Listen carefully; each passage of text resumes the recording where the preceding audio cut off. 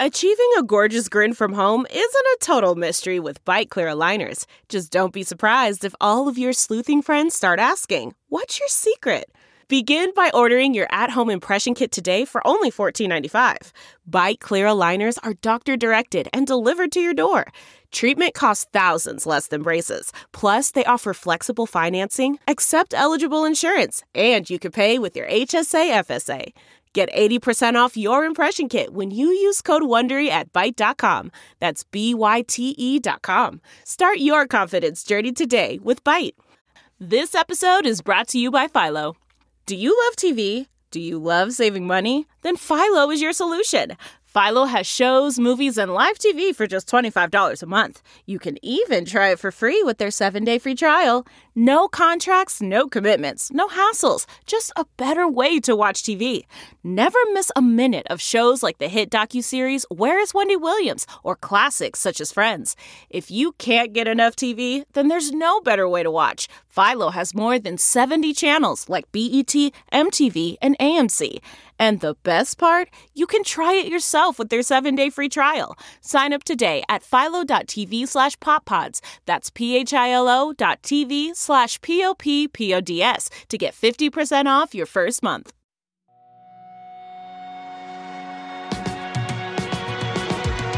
Hey everyone, I'm Ian DeBorja, and welcome to IMDb's Movies That Changed My Life, a podcast where your favorite stars break down the films that made them who they are today.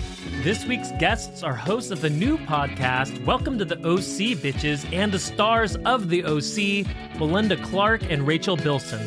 The three of us talk about the impact the OC had on me and my generation of TV viewers as teens, Melinda's love of dancing, Rachel's love of Patrick Swayze, and the movies that changed their lives. If you're enjoying the show and haven't given us a review yet, please do, or join the conversation on social media with the hashtag Movies That Changed My Life. Thanks again for listening. Here's Movies That Changed My Life with Melinda Clarke and Rachel Bilson. Melinda Clarke and Rachel Bilson, welcome to Movies That Changed My Life. This is a particularly exciting episode for me because I know it's called Movies That Changed My Life, but the show that you two are now running a retrospective podcast on, that you starred on, the OC, is a TV show that absolutely defined me in high school when I was watching it. And you can see here, I have my OC box set. I even got the Blu-ray edition that I frequently turn on. I have my, this might be a deeper cut, but I have my Free Marissa shirt ready to go. That's awesome. I know. You know, the OC just defined a whole generation of people my age. I know you talked about in your first episode of Welcome to the OC Bitches, which again is your lovely podcast. You talk about how it defined music, movie taste. I wanted to be Seth Cohen. He was my guy. And now you two are bringing it in, inviting all the fans back to OC to relive our favorite memories of childhood. So thank you so much for doing the podcast. And now that's enough gushing from me on my end, but let's talk Melinda and Rachel. Why did you want to start the podcast? Why was now the time to bring Welcome to the OC Bitches to the fans all around? We've talked about this a little bit, that just, we had the first conversation last May, a year ago, and we were full-blown pandemic at home, and this idea came to me, and it sounded like a lot of fun. Something to do that was light and just felt happy. And I asked Melinda if she was willing to do it, and we could catch up and watch the show. And we just wanted to just have fun and maybe hopefully make people smile a little bit, which we've said quite a lot. And Melinda was like, yes. Absolutely. Yes, I will. Well, and I think what's interesting, because we've been promoting the show and, walking down memory lane with so many different people, which is so rewarding. But I realized that what you just said, I have said to quite a few people, or had learned in the past 18 years, that if you were a freshman in high school in 2003, then you graduated with these kids, or it really defined your teen years. And for some, it defined their college years. And then for adults who were kind of, missing that 90210, it kind of filled that gap, right? So I think we all are, like Rachel said, we didn't know what this pandemic was going to do, how long we were going to be in lockdown. And this nostalgia factor is really big right now. Who ever thought that we possibly would have binged so many different shows and said, let's go back to something comfortable or something that makes us smile. And that's what the OC was originally. It was that guilty pleasure. So it's really a guilty pleasure bringing it back too, right? Yeah. I mean, something that I also am very interested to see how like the show comes out. I mean, the first episode just came out last week and you're going episode by episode, but your characters of Summer and Julie Cooper Nickel don't spend that much time like on screen together compared to some of the other relationships on the show. Obviously Summer's mostly with Ryan, Marissa, Seth, and Julie Cooper is with the Coens and everybody. And, she's with everybody. and with everybody, right? With Luke at some point. So I'm curious, like, how much time did you spend on set? And do you think you're going to find out stories that you really didn't know happened on set while you two weren't filming with each other throughout this podcast? Oh, yeah. I think we've already learned some things, or if we didn't know then, I've certainly forgotten a lot. So it's like a lot of rediscovering. But yeah, even though we weren't in as many scenes together, all of us were really good friends and we became a family and we hung out so much offset. And so there was no, separation in that regard. But yeah, I'm definitely learning some stuff. And especially with guests that we've had on, there's so many things coming to light that are pretty entertaining. Rachel, I think I remember in the very beginning during the pilot, because we were the guest stars and right. Truth be told, we probably had honey wagons. I'm not remembering, like we probably didn't have the exact, I don't know. I don't know if this is true or not, but we were the guest stars, kind of not invited to all the photo shoots. We were hanging back a little bit, but we naturally gravitated towards each other. And I tend to do that with the younger ladies on my show. I try to take them under Mama Mindy wing. She does. She does it well too.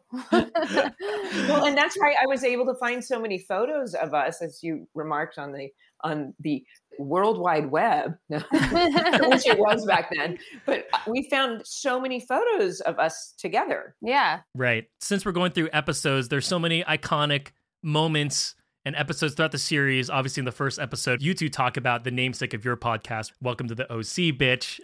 Welcome to the OC, Bitches. Are there any other episodes or scenes that you're specifically really excited to talk about that you haven't had a chance to like think about in the past up until now? Oh, gosh. I just started blushing because people ask me what was uncomfortable, and I say the whole Julie did a porno thing. I think it's going to be really fun to talk about. Yeah. I Great can't wait storyline. for that. Yeah, definitely.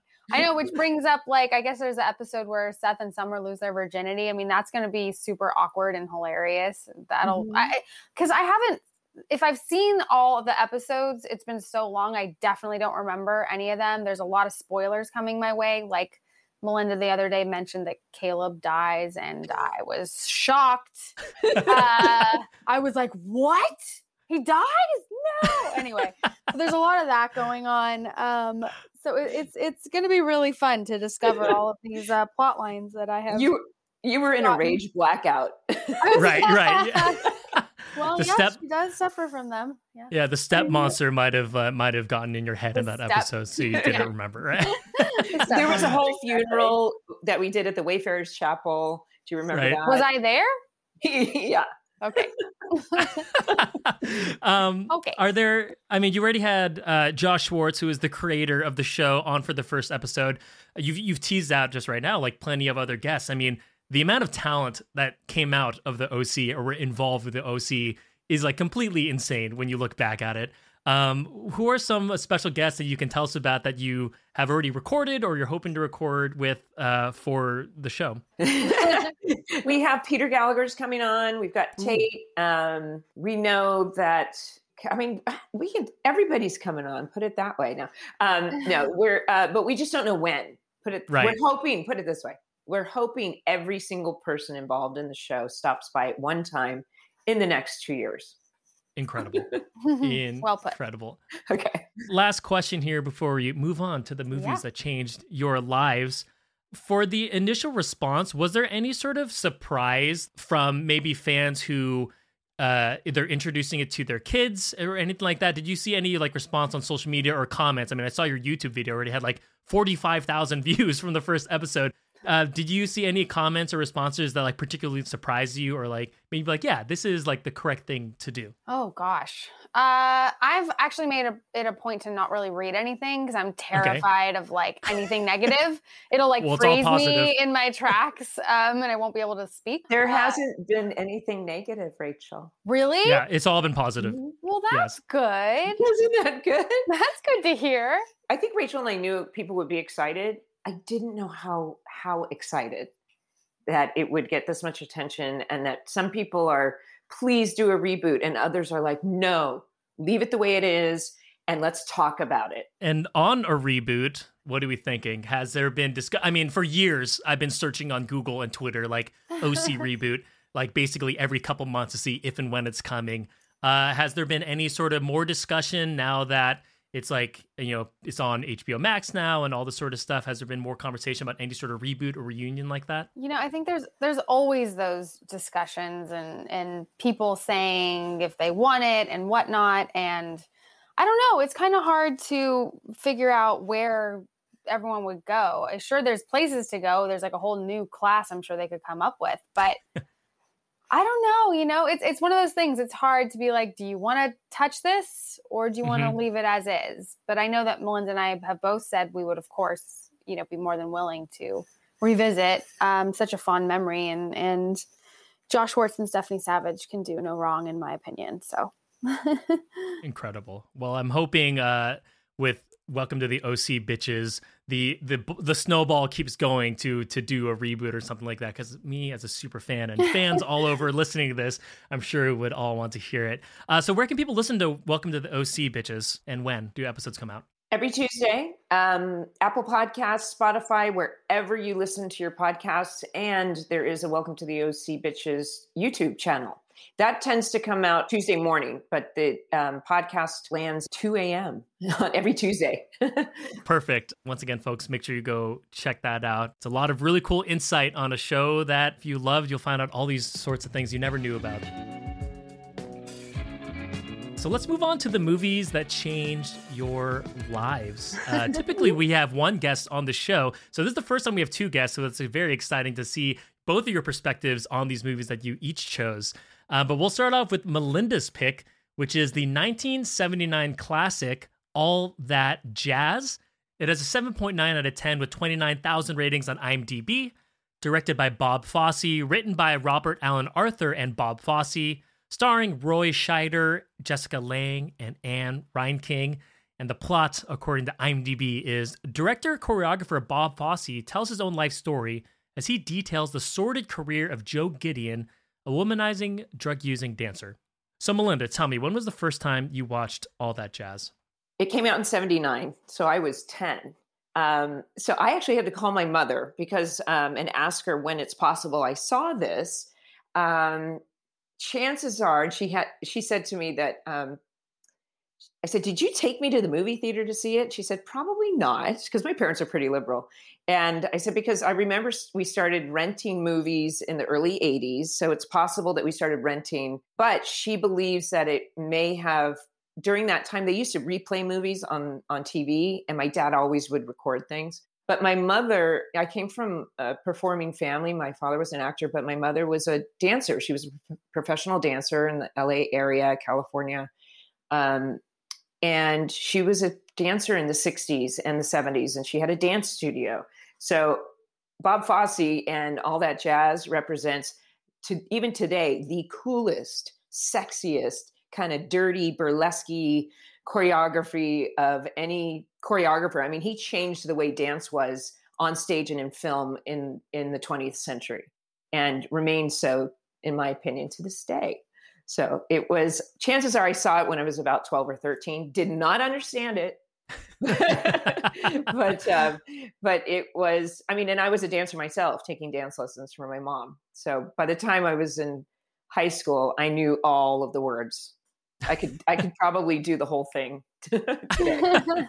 At what point do you remember like making sense of the movie because, you know, on the surface, it is just about a choreographer trying to like film a movie and direct this musical. Mm-hmm. But particularly the last finale sequence is very like introspective and is about depression and addiction and overworking yourself. Do you know when that theme sort of kicked in your head versus being like a fun musical with like cool numbers and awesome dancing, which obviously it has? I mean, it was incredibly, everybody talks about, or it's been talked about. It's very egomaniacal, or Right. it's very self-indulgent.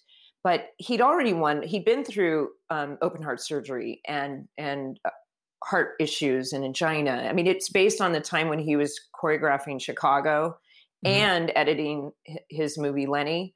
And it shows the cynicism and the mafia aspect, I guess is what it's called, of Broadway itself. And it's as much as it's very self-indulgent and about his ego, thank God, because he probably lived. I mean, to me, it's called, it's almost like a fantasy, of course, but I guarantee you that the man lived, breathed, and dreamt his writing, directing, dancing. And to me, it was his real life. It was seen inside of him. And he's flirting with Jessica Lange, the devil. He's flirting with death. He's, I don't know, the whole thing was, yes, it took me a while to really understand all of that. But I just read his memoir, I think right at the beginning of lockdown. That was one of the first books I finished. But he lived his life truly in comedy and tragedy, you know, the masks. And as kind of hard and almost wincing moments of the film are, that to me represents what what Broadway really is. And if you remember, it's the 70s.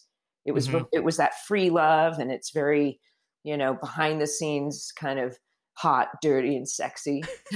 And his choreography to me, still to this day, I mean, it was so a reflection of the fact that he spent so much time in burlesque, dancing as a teen in burlesque, and these sleazy nightclubs, and the strippers and the female sexual aspect of that really made an impression on his mind, and it came out in all of his choreography. If you think about Cabaret and Sweet Charity and all that. So, right. Rachel, have you seen All That Jazz? You know, I've definitely seen it at one point or another, but this also plays into my whole memory thing, like where I forget all the plot points in the OC. I don't fully remember it, but I know I've seen it, and I know like All That Jazz. Right.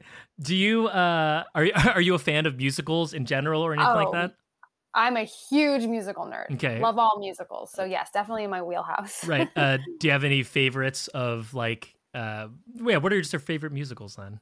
Oh my gosh, my favorite musicals. One that I watched, Bye Bye Birdie was like a huge one for me. Seven Brides for Seven Brothers, which is so politically incorrect. But I loved it. Right. You know, there were so many, and Newsies and Oklahoma, all the classics. My great-grandmother really got me into musicals. So yeah. But your family is a big Hollywood family too, right? Yes, they are. Screenwriters? Yes. No. Yeah, my great-grandmother was a screenwriter. My great-grandfather was like trailer department, RKO Pictures. My dad, my grandpa, directors. My aunt, producer. It's like all this stuff. So both of you, I mean, growing up in the industry, I mean, Melinda, you already said All That Jazz sort of like reflected you because you were a kid growing up in the industry, much like Bob Fosse was, or in this case, Joe Gideon was. Your mom was a ballerina. She'll say dancer. Don't say ballerina. Oh, dancer. Okay, dancer. Apologies. No, I say ballerina. I have photos of her on point, and she was she taught ballet, but she'll say dancer, Mindy. I'm sorry, dancer. Yeah. So your mom was a dancer. How much do you think that like was there much pressure when you were growing up? I mean, there's a sense of pressure in All That Jazz that Joe Gideon feels. I think growing up, we see a little bit of the flashbacks and the burlesque, and when he's having his conversations with Jessica Lange, there's like a pressure there to want to be successful in the performing arts. Obviously, you ended up being successful in the performing arts, so it works out in that way. But do you see, like, was there anything that sort of you related to, sort of a young angst of wanting to be a performer that was reflected in All That Jazz?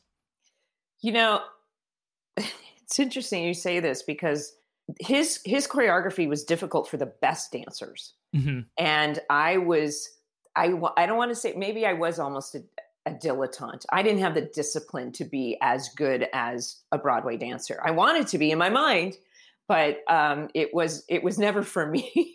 I think I wanted to audition for Cats once, and you had to be able to do a double pirouette, and we were in high school and we were going to go to Hollywood, and I think I chickened out.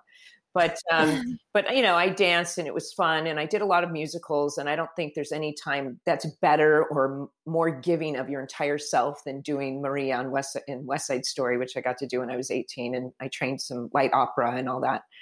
But I realized that once out of high school, the competition was fierce, and the dream of Broadway was of being in a Broadway musical was probably not my path, but. Mm-hmm. But I certainly thought that. But no, Bob Fosse was definitely driven. Yeah. Before we move on, do you have what are your favorite songs or sequences from the film? I mean, there's so many like incredible ones. I know it's hard to pick, but I'll go in order. Take Off. Okay. Take Off. And then it turns into Erotica, where it's just the most beautiful. But then at the end, the dream sequence that Leland Palmer does that, and then the incredible Anne Reinking, who we just lost last year, doing that. There'll be some changes made. The whole sequence, to me, I could watch it over and over every day. Just epic. Yeah, I hadn't rewatched. I rewatched this yesterday ahead of this, and I hadn't watched it in years and years. And I think I had a similar experience with you where I remember it, like I love musicals too. I remember it as being like this cool musical that wasn't really a musical, but is. But watching it now, however many years removed, it's just such a beautiful film.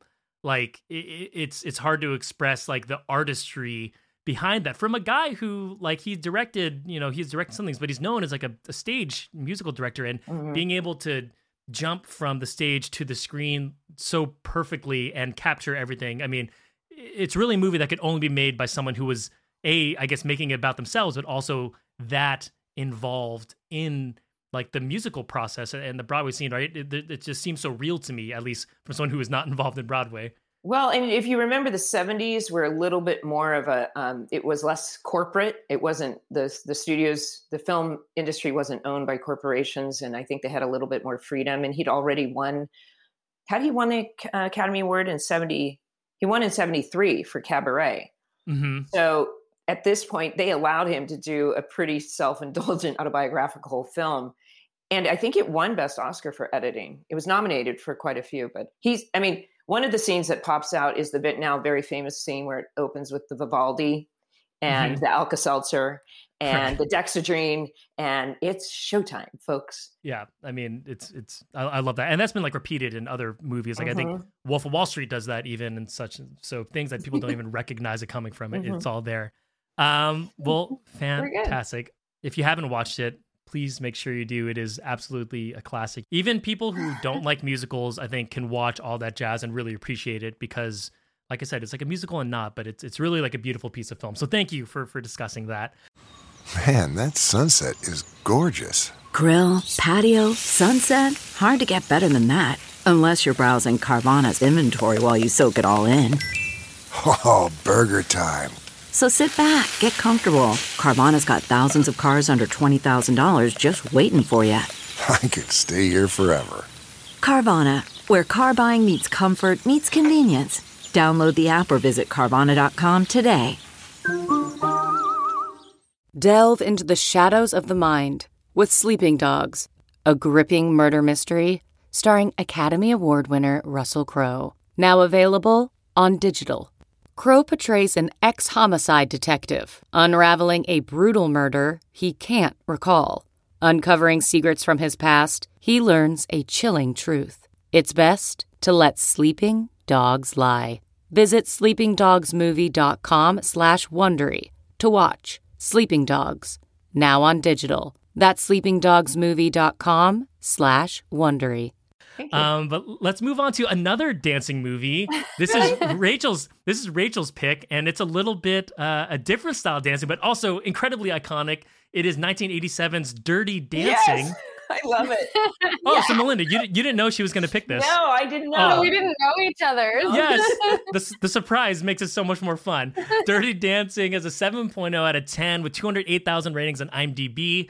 Directed by Emile Ardolino, written by Eleanor Bergstein, starring the legendary Patrick Swayze and Jennifer Grey. The plot, according to IMDb, is spending the summer at a Catskills resort with her family. Frances Baby Houseman falls in love with the camp's dance instructor, Johnny Castle. Johnny Castle.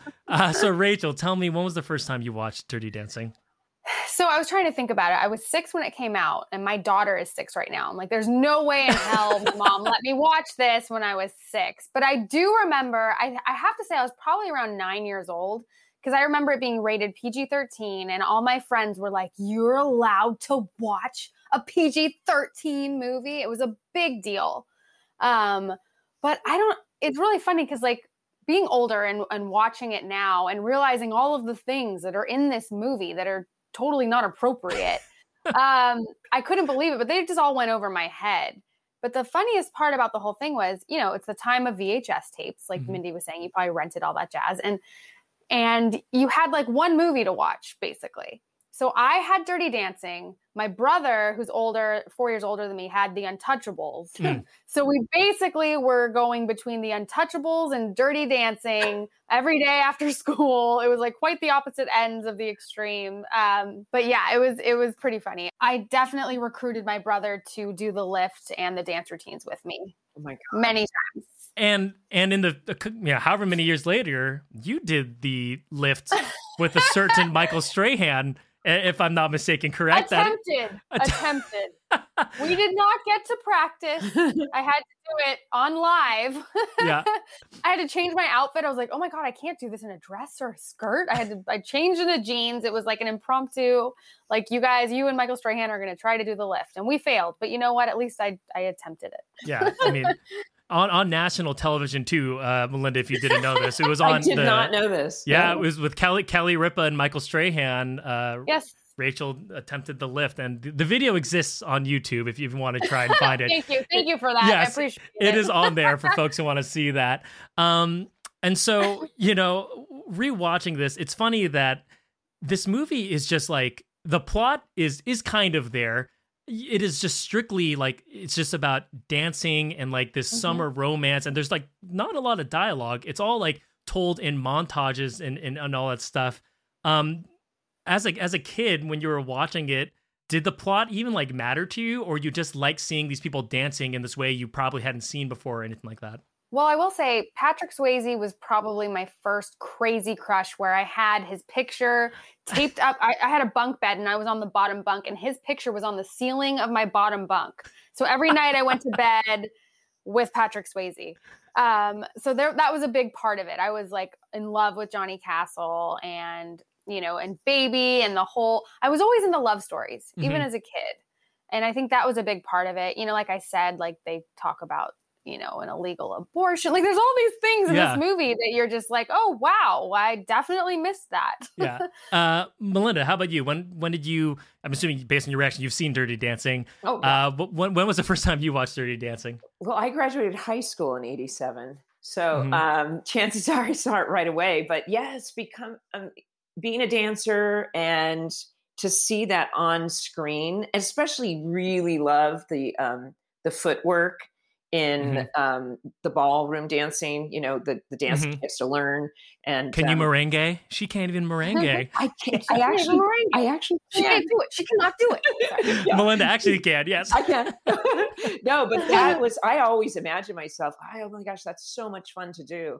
But no, it definitely had an impact. I read recently the history about that. As you guys are talking, I'm remembering that recently I read either the book or the history of the movie, and it was like the little engine that could. It was kind of this wasn't supposed to be as successful as it was, and it was made for very little money, and how they did it up in they had to find this place that was supposed to be 2 different locations. It's that Netflix show. You probably watch? Is that what it was?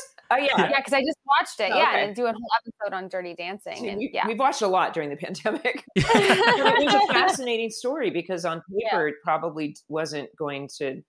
And plus, and didn't they have kind of a? They had to do They a didn't get chemistry. along. They didn't get along, but then they did, or Yeah. Yeah. Yes. And I mean, but on screen, the chemistry is like unmatched. I mean, it's palpable. Yeah, it couldn't be anyone else. It was like going to be Sarah Jessica Parker and Billy Zane or Right. something. Like there was like, but it couldn't be anyone but them. right. You know, I mean, but it's such a huge part. I mean, I love dance too, and I've Mhm. always like kind of danced, nothing professional or anything, but the dancing, but the music, the soundtrack of this movie. Anytime any song comes on from Dirty Dancing, I just stop and I'm like, turn it up. You know, it just left such an impact. But the biggest thing that I was like, because I was trying to think about it and the music and how it really impacted me. Now, Patrick Swayze has his original song, She's Like the Wind. Mm-hmm. And I've noticed that this may have been one of the first times where I developed the inability to know the right lyrics to songs because it's She's Like the Wind. Through My Trees is the actual lyric. And my whole life I've been singing, She's Like the Wind to My Dreams. It makes no sense, but that's what I was convinced it was. And I was like, you know what? This was probably the first mistake that I have made of many. Anyway. I like your Dirty Dancing pick because I think people like Melinda graduated in high school, and this Dirty Dancing defined a generation of kids watching this movie and being like, this is romance, this is like love and all this sort of stuff. And the OC like has the same effect on people. When you were filming the OC and it started taking off as like this hit, this teen dramedy icon of a show, did it ever like cross your mind, whether then or maybe now that you're seeing it still has this like hold on people all these years later, that you would have the show that you both of you star in has a similar effect on a film that you both, you know, love, and Rachel in your course, you know, said changed your life? I know it's a tough one because it's like, oh, you know, that's a big statement to have something that, but it definitely has legs. I mean, the show we did 18 years ago, and to hear that people are watching it now and rewatching it or for the first time it's a really good feeling. It makes you feel good. Like you did something that was really fun to do. It was a majorly positive thing for me. And for it to be bringing anybody any amount of joy or entertainment, it's like, oh, wow, that is a huge success. And like, I feel great about that, you know, and the whole cult following and everything else. I mean, I think we need a Dirty Dancing OC crossover is what we're really getting at. Save it for the reboot. For the reboot. Yeah.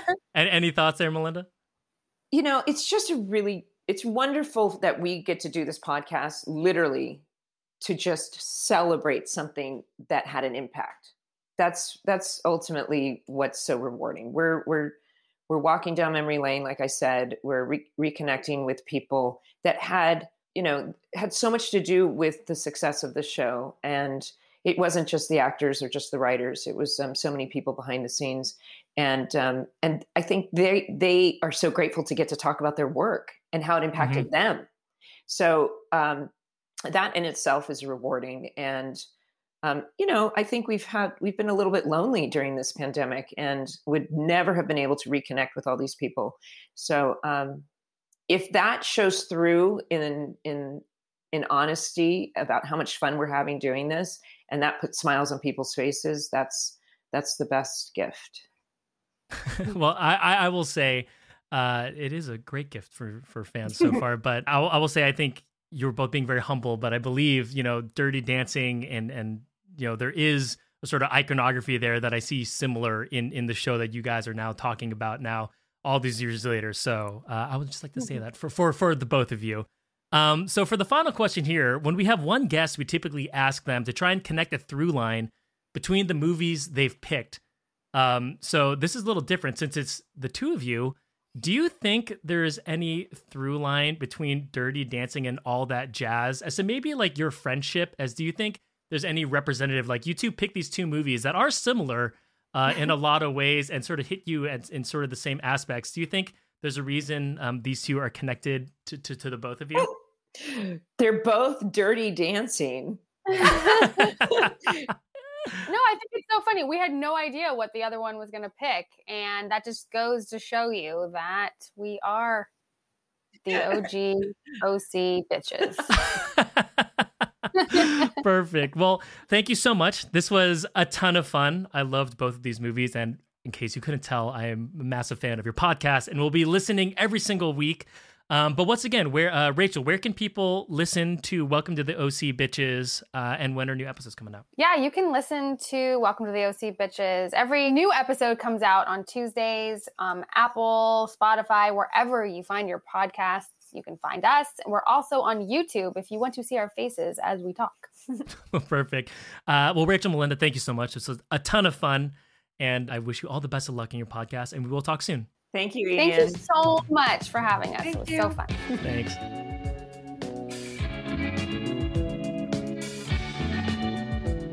Thanks so much for listening. Be sure to head over to imdb.com/podcasts for more content on Melinda and Rachel and to easily add the movies that changed their lives to your IMDb watch list.